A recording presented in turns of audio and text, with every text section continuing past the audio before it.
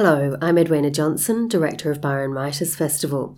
You're listening to a podcast of the session How Fiction Can Foster Empathy with Trent Dalton, Matt Haig and Elise Valmorbida in conversation with Nicole Abadie, recorded live at the 2018 Byron Writers Festival.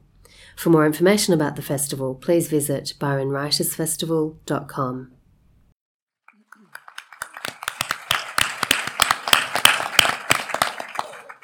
Hello, good morning. Welcome to Byron's Bay Writers Festival 2018.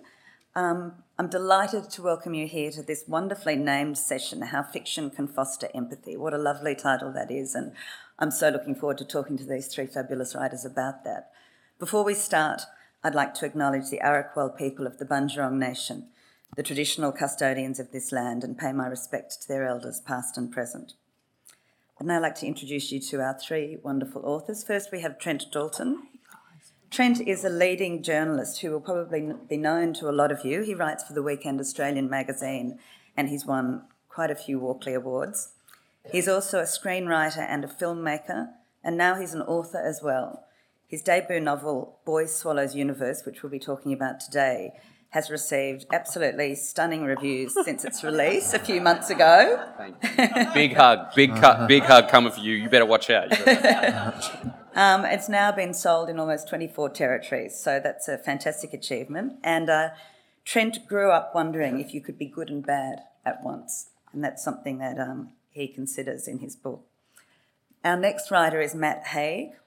He is a best-selling and award-winning author of children's books, novels, and his memoir, which many of you may know, called Reasons to Stay Alive. His latest novel, the one we'll be talking about today, is How to Stop Time, which is being made into a movie produced by and starring Benedict Cumberbatch. Whoa. How good's that? Whoa. How good is that? That's massive. One of the things that really annoys him is a lack of empathy, and one of the things he loves is peanut butter and Marmite sandwiches. Go figure. Controversial. The third writer that we have here this morning is Elise Valmorbida. She grew up Italian in Australia but fell in love with London and moved there, where she's been writing and teaching creative writing for over 20 years. Elise has written a number of books and has produced a feature film as well. Her latest book, The Madonna of the Mountains, the one we're going to be talking about, has been a Times Book of the Month, and the qualities that she admires most are intelligence and empathy. So please make our three writers feel very welcome.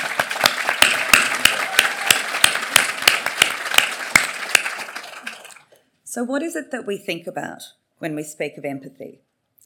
The best definition that I found was the ability to share someone else's feelings or experiences by imagining what it would be like to be in that person's situation. Many writers have spoken about the fact that the very best fiction creates empathy, and in fact, George Eliot even described this as being the main purpose of her writing. She said, "The only effect I ardently long to produce by my writings is that those who read them should be better able to imagine and to feel the pains and the joys of those who differ from them," which I thought was a very lovely description. We're going to move to talk about that a little bit. It's not just writers that are saying this. There have been scientific studies as well. One done a few years ago found that people who read Harry Potter books or that reading Harry Potter books reduces racism and prejudice. So with all of that in mind, let's speak with these three wonderful writers about what they think of this idea of whether or not fiction fosters empathy. I'll start with some questions to all of you, and then I'm going to ask each of you some questions about your specific book, and we're very lucky that each of the writers has agreed to do a short reading for us, which is fantastic. So my first question is, what do you all think about this idea? Do you believe that good fiction does enable readers to become more empathetic and more understanding of other people? Trent, let's start with you. Oh, thank you. This is so great. I just want to say, look at all you amazing people. This is flipping me out. It's kid from the outer west of Brisbane doesn't belong here. So thank you so much. And to be with Nicole, it's really great. Empathy is everything I have ever done as a journalist. It is the thing that made me, it put me on this stage. I swear to God. Empathy is the most important characteristic the most important weapon in a feature writer's toolkit is empathy. And if you can go into a living room and and listen to someone tell their life story for 4 hours and empathize, and then transfer that onto into a magazine piece, you're doing your job properly and respectfully, and it's the best thing that you can do. And what about in your fiction? And then in fiction, so all I ever did with my fiction, with this debut novel, was try to show Australians, get them to empathise about 3 people who I grew up with. One, a heroin dealer who went away for 10 years in Boggo Road Prison.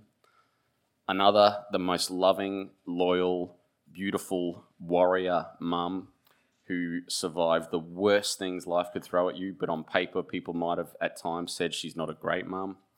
And thirdly, an old man who was a drunk, and a guy who raised 4 boys on his own, but I love like nothing else in this world. So, all I wanted to do in my book was for readers to go, yeah, I can empathise with those 3 people and see why that kid loves them so much.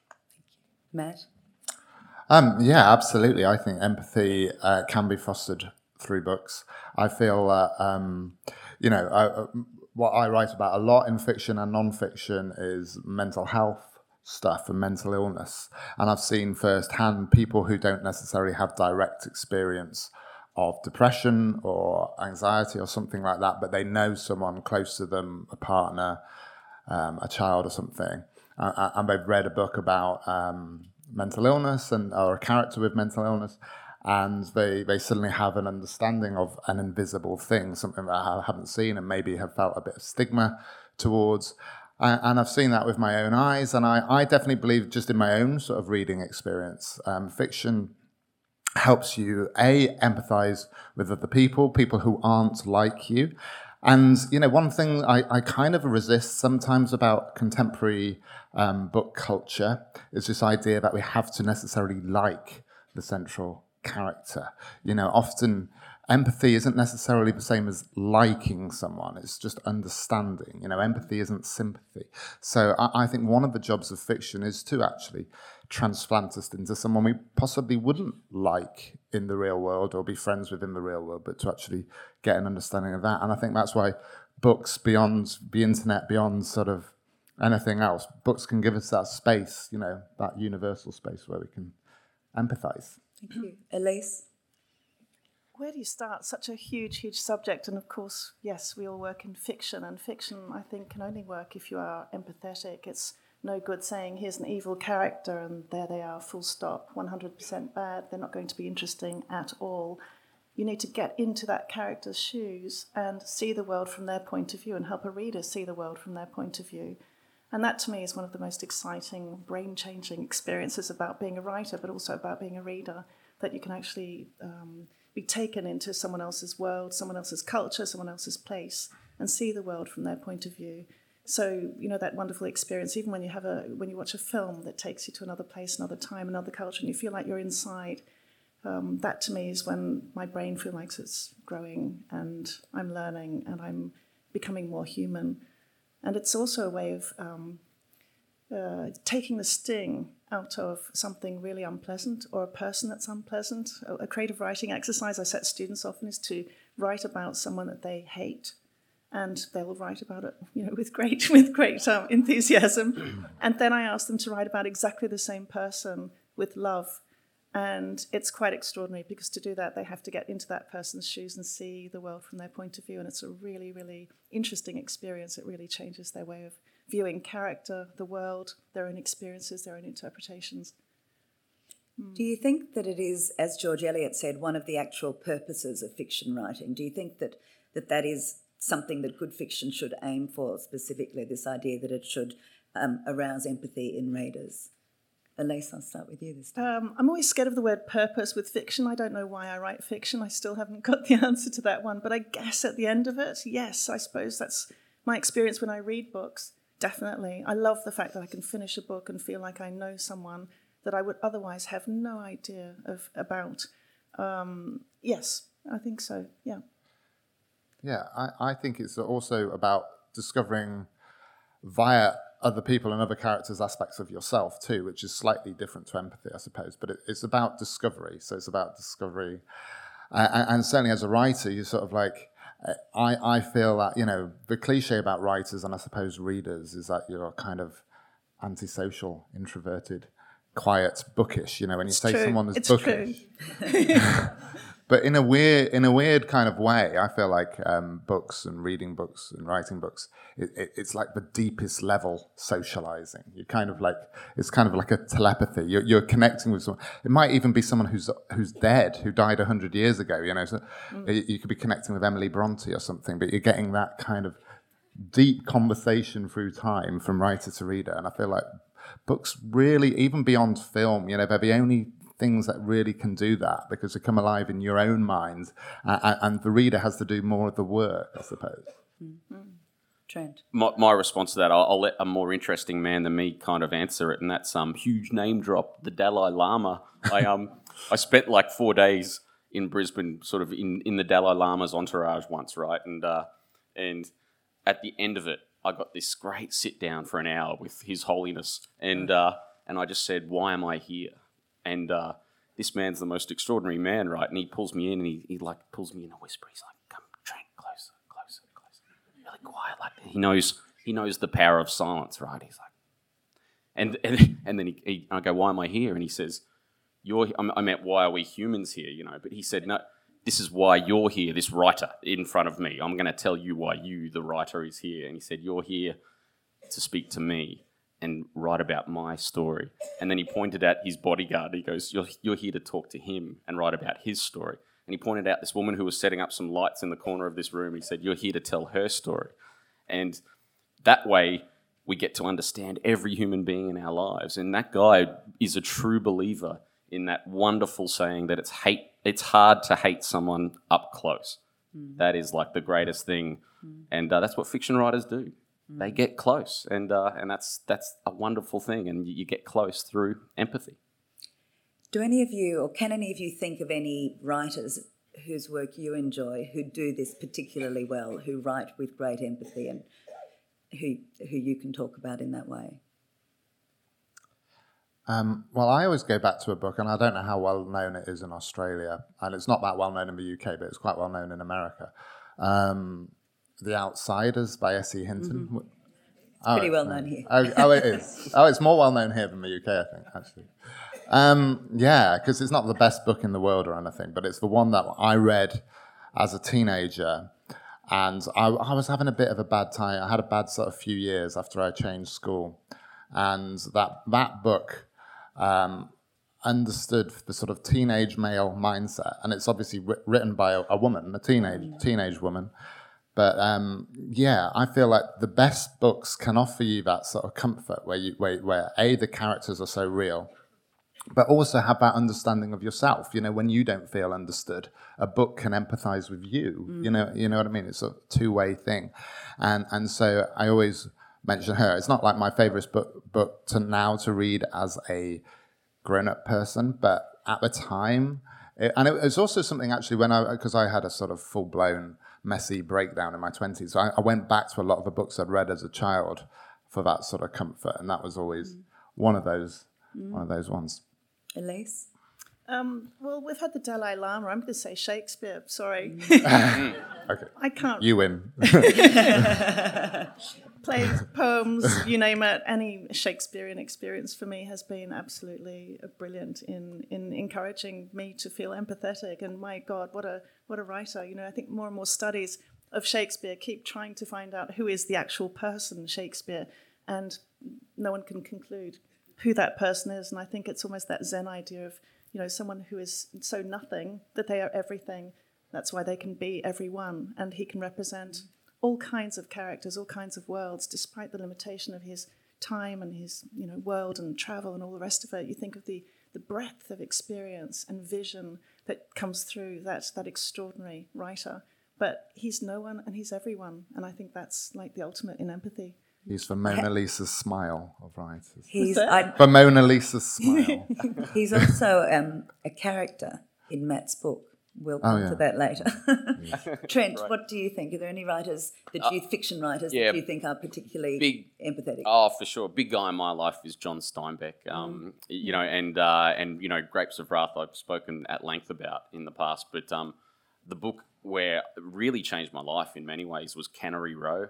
You know, Cannery Row, like, it's just unbelievable, and you realise he's writing about all of these drunks and these guys in the flop houses and bars, and I read that and I went, these are my old man's mates. My dad was a mud crabber. He's not with us anymore. He was a mud crabber. He basically caught mud crabs on Bribie Island, and that's what he did. And I realised Steinbeck is writing about my dad and his friends, and his empathy for these people in Cannery Row is remarkable. And suddenly I realised, as a young man, like of about early 20s, that hang on, I don't have to go interview Angelina Jolie or Brad Pitt. I can just go down the street and tell someone's story who's literally 3 houses up and living in a housing commission area of Brisbane, and write the hell out of that, and that can be something beautiful. And you know, that was very powerful. That was Steinbeck who showed me that. And that's exactly what Trent has done in his book, which we'll be talking about. Let's talk now. I would like to ask each of you a few questions about your novels.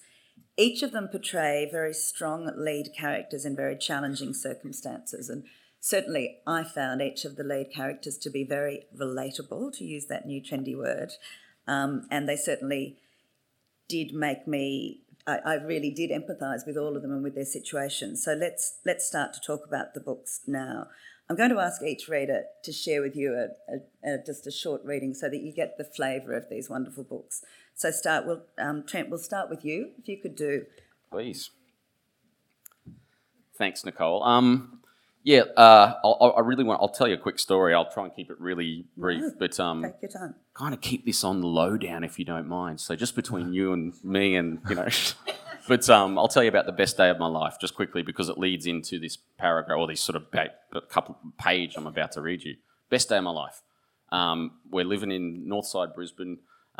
Briefly, I've just sort of basically reacquainted myself with the birth father I never really got to know, and he's basically in this sort of housing commission area. And my mum turns up in this yellow hatchback, right? And it's this small car, and it's a rental, and the front windscreen's all smashed in. And my mum says to Dad, "Noel, I just want to take the boys for one night. Just give me one night with them." And Dad's like, "Yeah, I know you need this. You know, off you go." And we drive to the Gold Coast, right? And on the way we stop at Toy World, and we hop out. We all pile out. I've got 3 older brothers. And we all pile out of the car, and we go to the doors of Toy World, right? And Mum says, "You can have whatever you want." Best day, right? Best day. And I'm like, this is amazing. And I go straight for the Medieval Knights Lego set, right? This giant box of Medieval Knights, like right in the heart of the 80s, when a Medieval Knights Lego set is the best thing ever. And that night, we then go and drive to Jupiter's Casino, and Jupiter's Casino, yeah, and we spend the night in like the accommodation, like the hotel attached, right, in this beautiful suite, and I just remember it vividly. We're on this huge king-size bed, and the sheets are white, and there's a white doona, and like Mum's in white. She looks literally like the flake ad lady, and she looks so beautiful. And I'm just playing Lego. My brothers are playing with their toys, Star Wars stuff, and we're just having the night of our lives. And the next morning, Mum drops us back at Dad's, and she goes off to Boggo Road Women's Prison. And it's the worst day of my life. So what I'm about to read is every emotion that I had in that moment is in this page. So I just want to sort of give that some context. And the setting is a kid looking through a glass panel of a women's prison cell. He sees his mum on the other side of the door. I tap my knuckle gently on the glass panel. She doesn't hear. I knock hard and quick. She doesn't hear me. I slip off the door and I jump back on again. "Mum," I whisper. I knock again. Knock twice, then 3 times. The last one too loud, too hard. I look right, up along the corridor. Laughter and applause still echo around the corner of B Block as the stars of When a Child is Born to hand jive. that's the women's prison are putting on a Christmas kind of presentation show that's a mix of like the Christmas Carol and kind of Grease, the Grease Spectacular. They make their triumphant end show bows. "Mum," I strain in a whisper. I knock louder, 2 heavy bangs, and she turns her head to me, finds me looking frantically at her through the window. "Mum," I whisper. I smile, and she lights up for a flicker. A light switches on inside her and switches off just as fast. "Merry Christmas, Mum." And I'm crying now, and of course I'm crying now. I didn't know how much I needed to cry for her until now. Hanging by my fingers to the door of cell 24 in Boggo Road Women's Clink. "Merry Christmas, Mum." I beam at her. "See, Mum, see? After all this, after all these mad moments, after Lyle, after Slim, after you getting put away, it's still the same old me. Nothing changes, Mum. Nothing changes me. Nothing changes you. I love you more, Mum. You think I love you less, but I love you more because of it all. I love you, see? See that on my face." Thanks.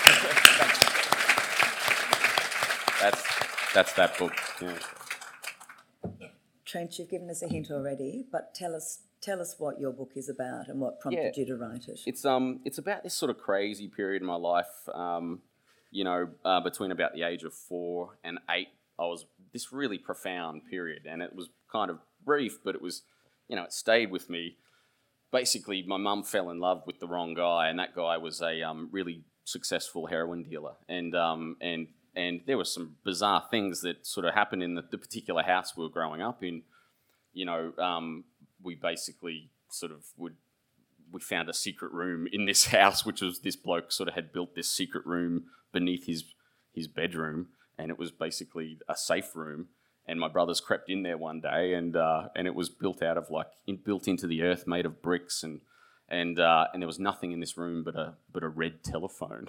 And our minds were blown, and forevermore my imagination just went, what the fuck is going on in this world? And that was very inspiring to me, and it always has been.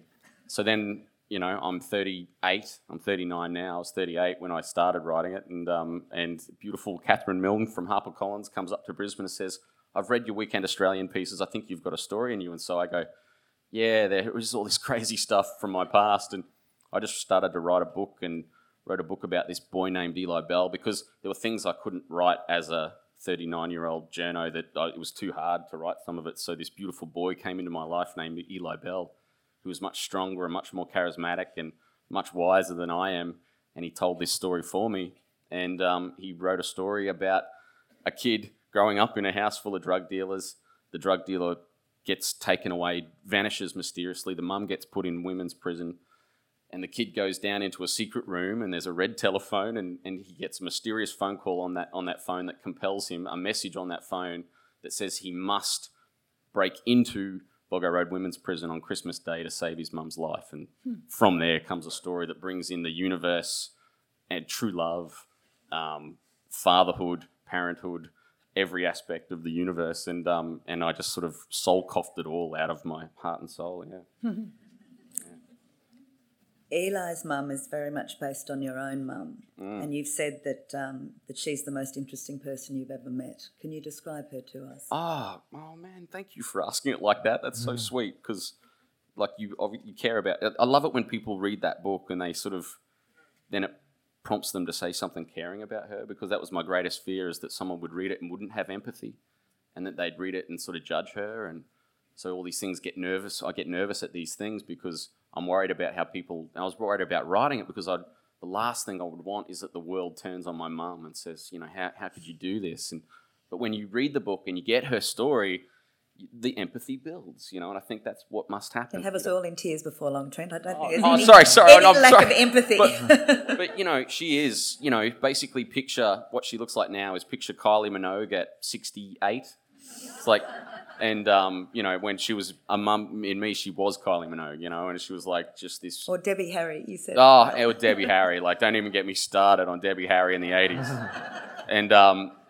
But she is just this warrior who, and if you go back and get the empathy side of it, abandoned by her father when she was young, forced to raise a lot of her own sort of brothers, had huge dreams, ran away from home, spent a bit of time in some bloody really hard places, and at 16 hitchhikes to Brisbane.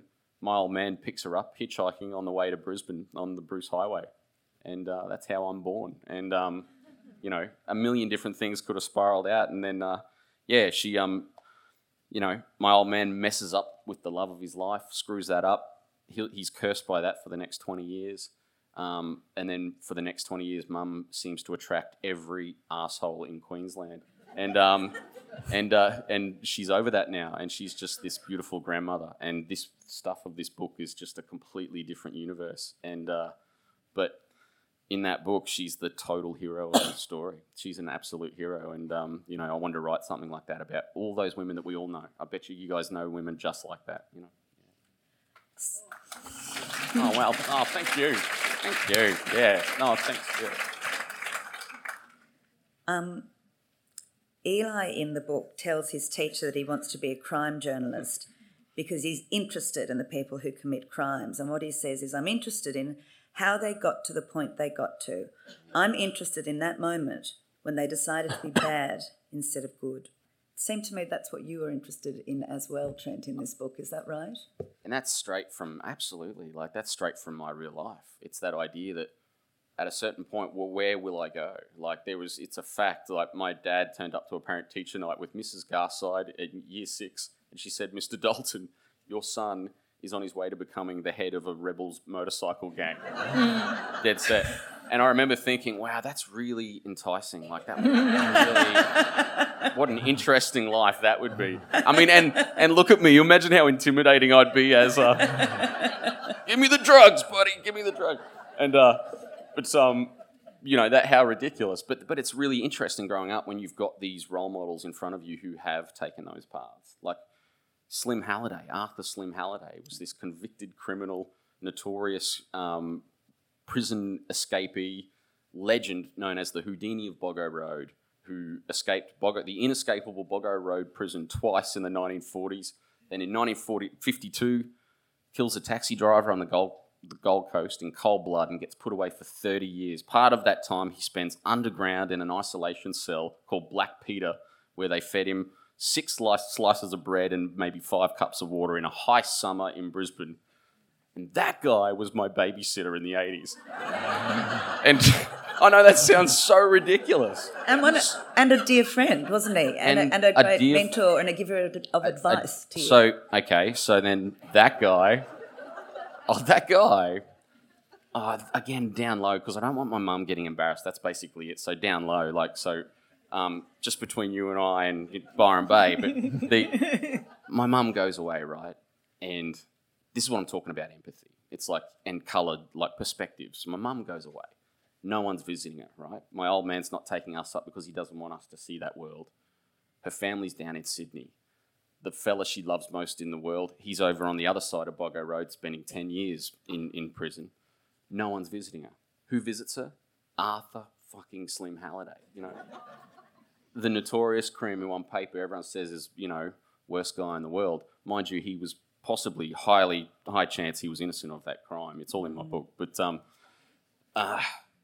he comes in and he says, Leonie, this place has taken your life. It's taken 2 years out of it. It's taken your dignity. It's taken your children. It's taken your pride. But the thing it will never take is that thing inside you in your heart, which is the love you have for your 4 boys on the outside. And that's Slim Halliday, So it's empathy, It's like so me as I go through my life, do I discount that wisdom that Slim gave my mum and basically saved her life? And it's and that's the story of my life, surrounded by these people who on paper the world would say are the biggest scumbags on earth. But the guy Lyle who went away, he's the first guy who gave me love and showed me how to be resilient and how to be a decent human being. Your mother's father. Sort of they never married, but the love of her life. And and so that is that story of my life, and it's me constantly growing up around kitchen tables where everyone's slamming these bad men and me going, hang on, I love them dearly. They gave me so much. And then what's good and what's bad? I was just going to end with you with a quote I saw from you, which I thought I think you've just talked about it, but it did encapsulate what you've done in the book. you've said that one really pressing issue in the book is I really love this, whether good wisdom is still valid when delivered by bad men. Ah, What do you think? it's been valid for me. It's changed my life. It helps me, and it's dangerous though. It's dangerous because as a journo, I sat down with this guy who Task Force Argos had busted for child pornography, and I remember sitting down with him for 4 hours, and we're unpicking how he came to that point of building this child pornography addiction, and it messed with my head. It really messed with my head, that story, because I started to care about the guy so much, and this guy is so evil, and it's a very dangerous area to tread. And I think that's why I wrote a novel about it. Thank you, Trent. Thank you, guys. Thank you. Serious oversharer. Like, I'm sorry. And don't give me alcohol. Like, whoa. Now, and I've just realised I haven't even given you the name of Trent's book, I don't think, which is the wonderful name Boy Swallows Universe. Next, I want to move to Matt Haig and ask you some questions. Matt's written a number of books, as we've said. The one we're going to talk about is your most recent novel, How to Stop Time. Now, that is a book about a man called Tom Hazard who suffers from a very unusual condition. Can you tell us what that is and tell us a bit about him and his life? The condition is called anageria. Basically, anageria means you age slower than normal people. So how old is he in the book? He was born in 1581. So in the book, he's 439 years old. But he doesn't look 439 because he's got this condition. So he looks in his 40s. And he's in contemporary London, he's a teacher. And he's a history teacher, obviously. He's lived a long and, well, I wouldn't say fulfilling life. He's lived a long and sort of strange life. And obviously everyone he's loved, he's lost, and he's gone through all this. So basically the idea, it was interesting when I came up with the idea of anageria, because I was talking about it as a condition. And my publisher, who's quite an intelligent man called Jamie Bing, he said, "Is it real, this condition?" I said, "No, convincing. It's not. It's not very real." Convincing portrayal. I don't think so. But there is an actual real-life condition called progeria, which is a horrible thing where people age prematurely and they sort of die of old age and organ failure in their 20s and stuff. So there is a sort of real science behind it. That if you reversed it, it's not necessarily scientifically possible. But I chose the age 439 because there are living creatures that live beyond that. They found these sharks near Greenland now that live to 1,000. And then there's a clam called a quahoag clam or something. And they sort of carbon dated it, and it was like 504 years old. I'm fascinated in all that. But what was interesting about the clam is to find out its age, they had to kill the clam. No, that's so wrong. That's such a human thing, isn't it? We're gonna end. Well done, clam. Oh, wow. Sorry about that. You could have had another 1,000 years there. Wow. But yeah. Anyway, sorry. Matt, Tom Hazard, that's the name of the main character, belongs to an organisation called the Albatross Society, which is run by a man called Hendrik. Can you tell us a bit about Hendrik and the Albatross Society? But going back to sort of Trent's thing about people being good and bad all at once. The Albatross Society are outwardly, they think of themselves as good guys because they're there to protect the people with anageria and to keep it a secret. And they've got good, legitimate reasons that they want to keep it a secret because human beings being human beings, when it's been found out about in the past, there's been sort of witch trials, various sort of superstitions have got involved, and people have often ended up dead. And so Hendrik is kind of like outwardly this sort of Bond villain, I suppose, who does anything to protect the condition. But in his own mind, he's a good person, and that's what often as Trent was saying very passionately, it's hard, isn't it? Human nature, people, bad guys and good guys. If you see the world as bad guys and good guys, that's a very dangerous way to see the world, and it leads to a lot of problems that we're seeing in global politics right now and all kinds of things. There's no such thing. Everyone's coming from their own different vantage points, and I was just doing it in a kind of fantasy novel kind of way. Matt, where did you get the idea?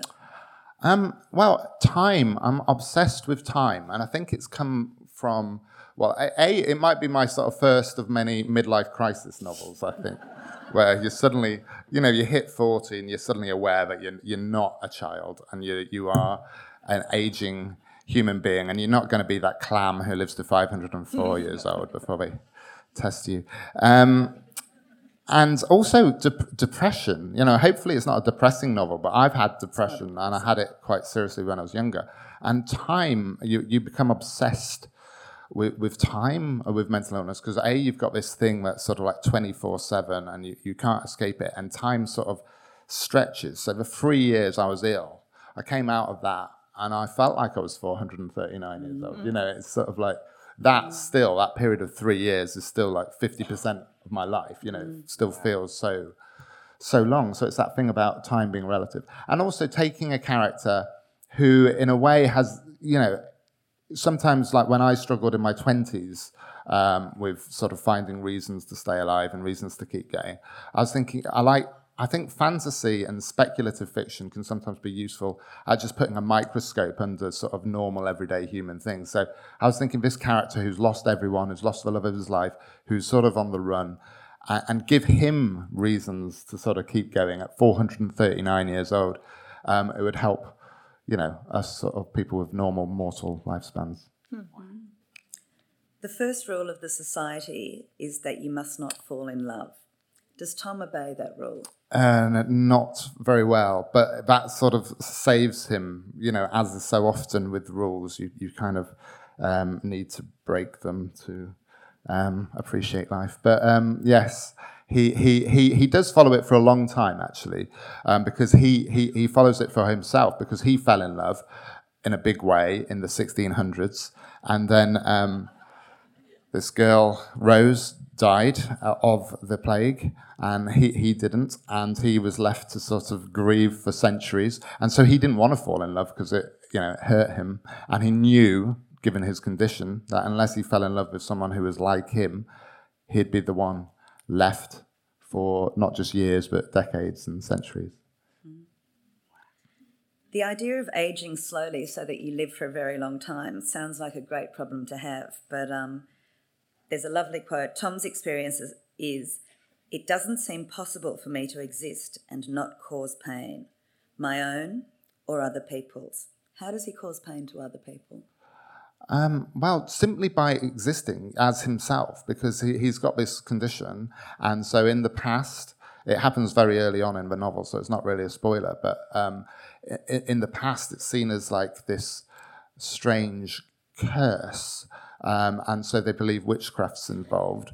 And so, given the nature of the times, the nearest woman was to blame, basically. So his mother was to blame. So there's a kind of witch trial that goes on. So he's got all this guilt of being sort of the responsible one. And I think that goes back again to my feelings of guilt and, the guilt of having mental illness, because mental illness, unlike physical illness, carries all that sort of moral baggage, where parents blame themselves for it, or that it's in the event you feel like you're causing sort of psychological problems for other people as well. So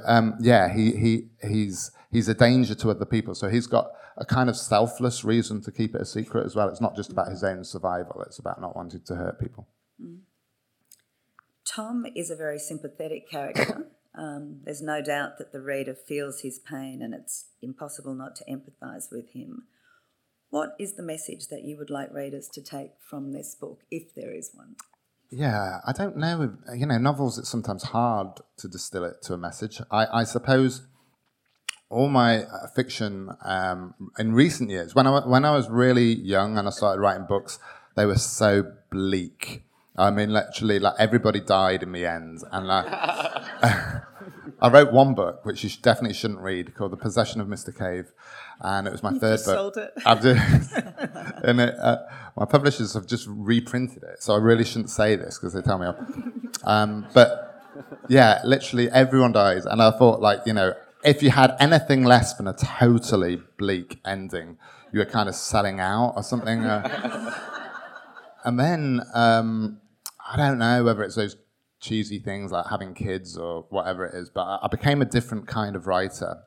And I think in a weird way, actually my experience of mental illness made me a more optimistic writer, because so much of the pessimism that had been in my head had been wrong. So we're sort of conditioned to believe that optimism is kind of fake, and happy endings and happy songs, they're the sort of trivial stuff. But actually, optimism for me would have been a more authentic position. So I suppose in my fiction, I'm trying to sort of go to the dark places of life to try and find the sort of solid bit of light that's there. Matt, would you like to finish with us the short reading from your book? Okay.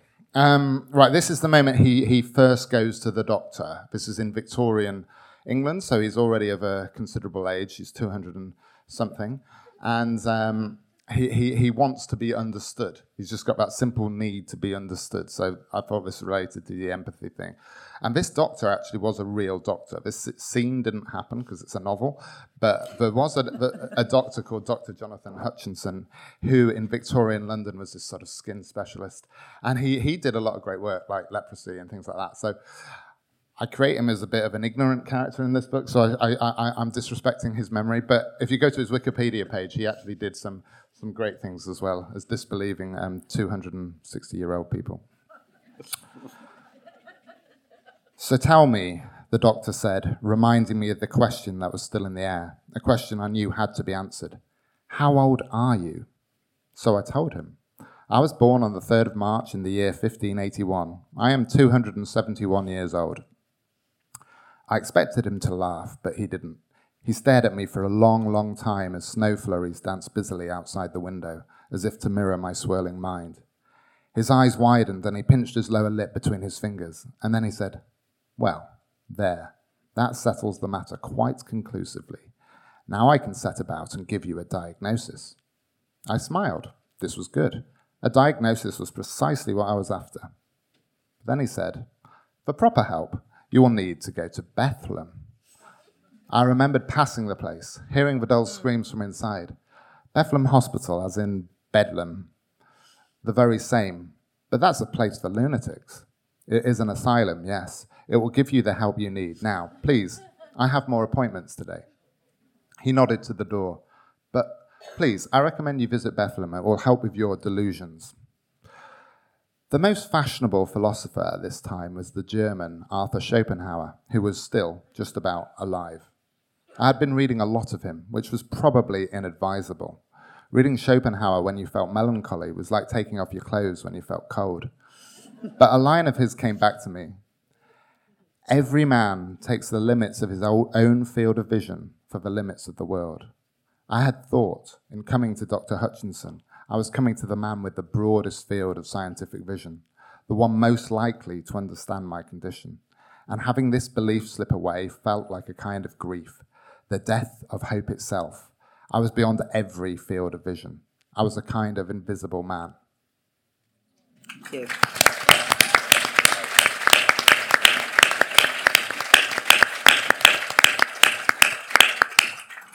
Elise, let's talk now about your beautiful book, The Madonna of the Mountains. And one thing I just can't resist saying, this book has the most magnificent cover, and it was designed by Liberty of London, especially for Elise. Elise, would you like to start by telling us what your book's about? Sure. It's the story of Maria Vittoria, a very ordinary woman who is born at the end of the 19th century. So when the book starts, 1923, she's 25, which is pretty old, and she's really worried about not being married. But this is not a book about finding a husband. The husband is found in the first chapter by her father.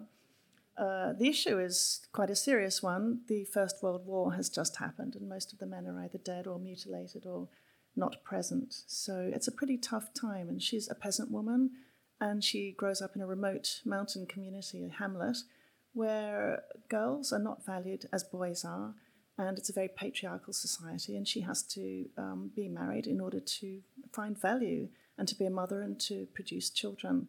So the husband is found, she gets married, they move down to the plains from this remote mountain hamlet, they set up a shop, and life proceeds as you hope it would, and their income is modest and they do quite well, but of course what I haven't mentioned is fascism. And Mussolini comes to power in 1922, the year before the novel starts. So this book does very much span the period of fascism in Italy, and that takes its course. And then, of course, you know the dates of the Second World War. So this little family shop in the plains in the Veneto region of Italy then is at the centre of her world, but also the Second World War comes to them. And it's what you do in order to survive the Second World War, in order to survive occupation, first fascism, then Nazi fascism, and then plain old Nazism. And the book ends, I think, hopefully, without being implausibly redemptive. It comes to 1950, so the post-war era with the period of Reconstruction and emigration to Australia. So that's the span of the book. But I've just told you the ending. That's wrong. No, you haven't. I've just broken all the rules. No, anyway. There's a lot that you haven't told us. So Maria does marry Achille, the man that her father finds for her, and as you've said, they buy a grocery store. What I really loved about your book was the depth of your research and how you very much did put us in the shoes of these people, and in particular in Maria's shoes, and gave us a real sense of what it must have been like to run a business in Italy under Mussolini's fascist regime during World War II. Can you give us a little bit of a sense of that? You do it very strongly in your book, but can you just give us a bit of a sense of what it must have been like to run a small business during that period?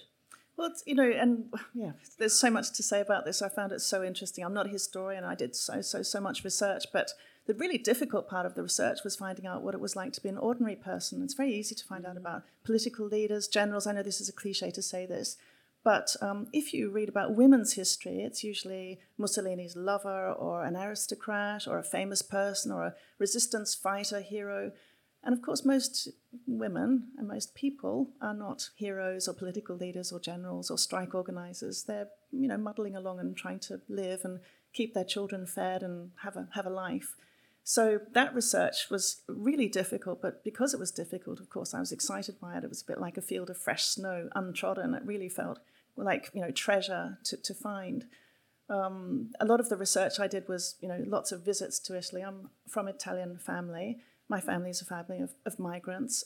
So there were lots of stories that I grew up with.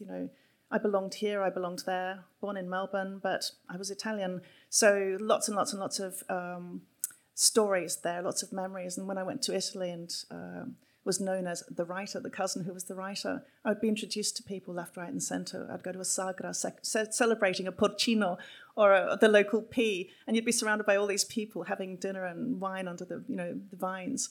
And suddenly some really, really elderly person would be sat next to me and told, she's the writer. And of course, I'd be told these wonderful, wonderful stories from a time that is now gone, a landscape that is not quite gone, but pretty much gone, ways of life, customs, rituals, religious rituals, biodynamic farming and growing before the word biodynamic, was applied to the process, a life where there was no rubbish. Literally no rubbish. No one needed to collect the rubbish because you didn't make rubbish, because absolutely everything you made and did and ate, everything was recycled, reused, fed to the pigs, then you ate the pigs, and then, absolutely everything was, eco before the word eco kind of crept in. And then, of course, on my own trips there, I had lots of wonderful experiences, just, I suppose, as a tourist, but also as a foreign local person. So I was lucky enough to go on mountain hikes up into Pasupio, into the mountains where the tunnels were carved into the mountains during the First World War, against the Austrian invasion. And this was a feat of engineering, completed in a matter of months. And the tunnels literally corkscrew up into cones and up the most incredible, extraordinary paths. And it's the most beautiful hike. I did this at midnight by the light of the full moon, absolutely stunning, in the company of cousins and a priest called Don Giovanni, who turned out to be a lover of plants. So that was lucky for me because, of course, he was naming all sorts of little creepers and bushes and plants and weeds and, getting that sort of insight into nature, which I'm quite obsessed about. And there's a lot of that in the book as well. I would have taken notes, except that the path had no fences, no health and safety, and the precipitous incline, to your left or to your right would have meant that taking notes was a bit of a perilous exercise. So all sorts of rich experiences like that, all of that has fed into the book. Yeah. Elise, I won't say what it is, but in desperation in this book, Maria does something that she's not proud of, which haunts her for the rest of the book and presumably for the rest of her life. Why does she do what she does? How can I answer that without telling them what she does? Shall I give a spoiler alert? Do you want to know? No. All right. Why don't we move on then? What I'll do is I'll answer that by saying what I found really interesting about writing this, and this is empathy again, to bring it back to that specific subject. It's very easy as a contemporary person, a feminist, a person who's not religious, with the benefits of the education that I've had, to impose my worldview onto a character of another time. And of course, that's the last thing I wanted to do. So I wanted Maria Vittoria really to be her and of her time, of her place. She's very religious. She's very ethical. Her moral guidance is from the church, from the one book she possesses, The Christian Bride, which is full of all sorts of, to me, bizarre instructions like, applying mortifications to the flesh to remind yourself of pain and suffering and sin. Her life is, conscribed in this way. So when fate and war and the difficulties of the situation, the general political situation, which comes to your door, she to overcome that or to put that to one side, it's a very, very, very, very difficult choice for her. And I think that's what's really interesting in fiction, is when a character that you're interested in and engaged in actually is put to the test, to their limits. What is the furthest that character will go on behalf of, say, someone else, or survival, or how are they tested to their utmost? Elise, you said something, I think this is what you've just been talking about, but I saw you said at one stage that you're interested in the muckiness of morality. What did you mean by that? It's a word I probably overuse, and perhaps it doesn't sound right, but to me it is. Muckiness or morality? No, muckiness. I think we all vaguely know what we mean by morality, but I think muckiness, and I do actually, hang on to that word because I think it is. I think so often people say, oh, if I were alive in the Second World War, I would have done X and Y and Z, or I would have... You think, well, actually, if the row of trees in the street near where you live has been turned into a line of gallows with local people, including 15-year-old children and women and men, who are not fighters and not generals and not politicians, so they don't even have that excuse. And that's for one dead Nazi. Maybe you wouldn't quite risk life and limb. Maybe you wouldn't go and break the law too easily. And breaking the law means having pigeons, because they might be a form of communication. It might be talking to an American or an ally. It might be talking to an Italian who is not in the army, therefore is possibly an escapee, a prisoner of war, a deserter, a partisan. Just talking to those, and there are posters everywhere, German propaganda everywhere, posters telling you one German equals 10 Italians. And all of these prohibitions are listed in very, very clear local language so that absolutely everyone can understand that. When you're faced with that fear and that punishment, that institutional violence, I'm not sure what you would do and where your morals and your ethics do and don't go. And I think that's the really interesting side of humanity, actually, rather than these kind of pure evil, good, bad guys, good guys. I think that's a really simplistic view of history, and I think that's one I really specifically wanted to avoid in this book. Elise, could you finish by reading an extract for us? Of course, yeah. So this is a tiny little bit. It's 1936, so that's year 14 of the fascist era.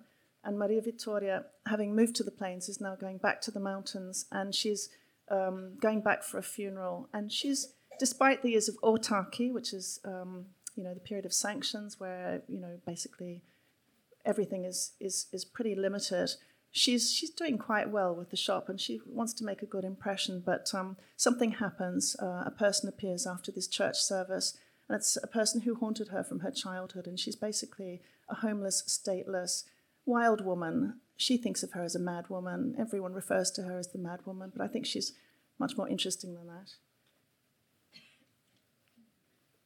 Are you a devil with those horns? Someone shouts out, laughing.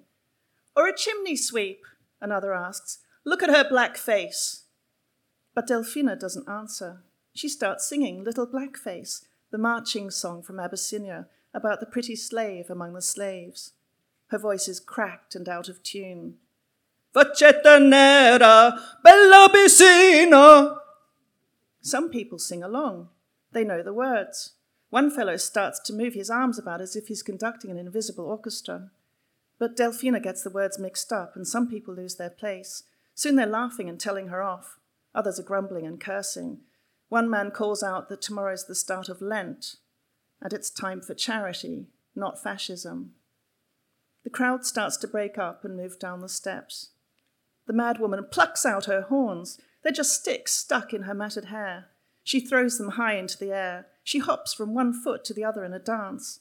The people stand back. Their laughter puffs into steam like a cloud. The sticks clatter to the ground. Delphina starts making her way up to the church. She climbs 3 steps at a time. She's used to mountains. Her legs are rangy like an alpine goat's. The crowd backs away. Maria can smell her now. She remembers it in her nose. It is the stench of hell. And here is Delphina, standing in front of them, too near. Arsenio looks scared enough to cry, but instead he kicks at the hag and misses. Cecilio tries to copy him and falls over. The children titter. Delphina spits. She points at each child. Boy, girl, boy, boy. 1, 2, 3, 4. Laugh, laugh, laugh, laugh. Dark, dark, dark, dark. She sucks in a breath. Live dangerously. She shouts, even though they're close enough to hear. The words are familiar. More words from Mussolini. Wow.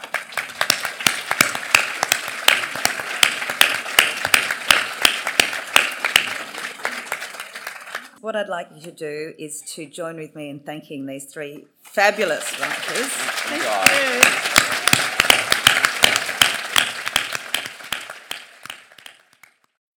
I hope you've enjoyed listening to this podcast. This session was recorded live as part of Byron Writers Festival 2018.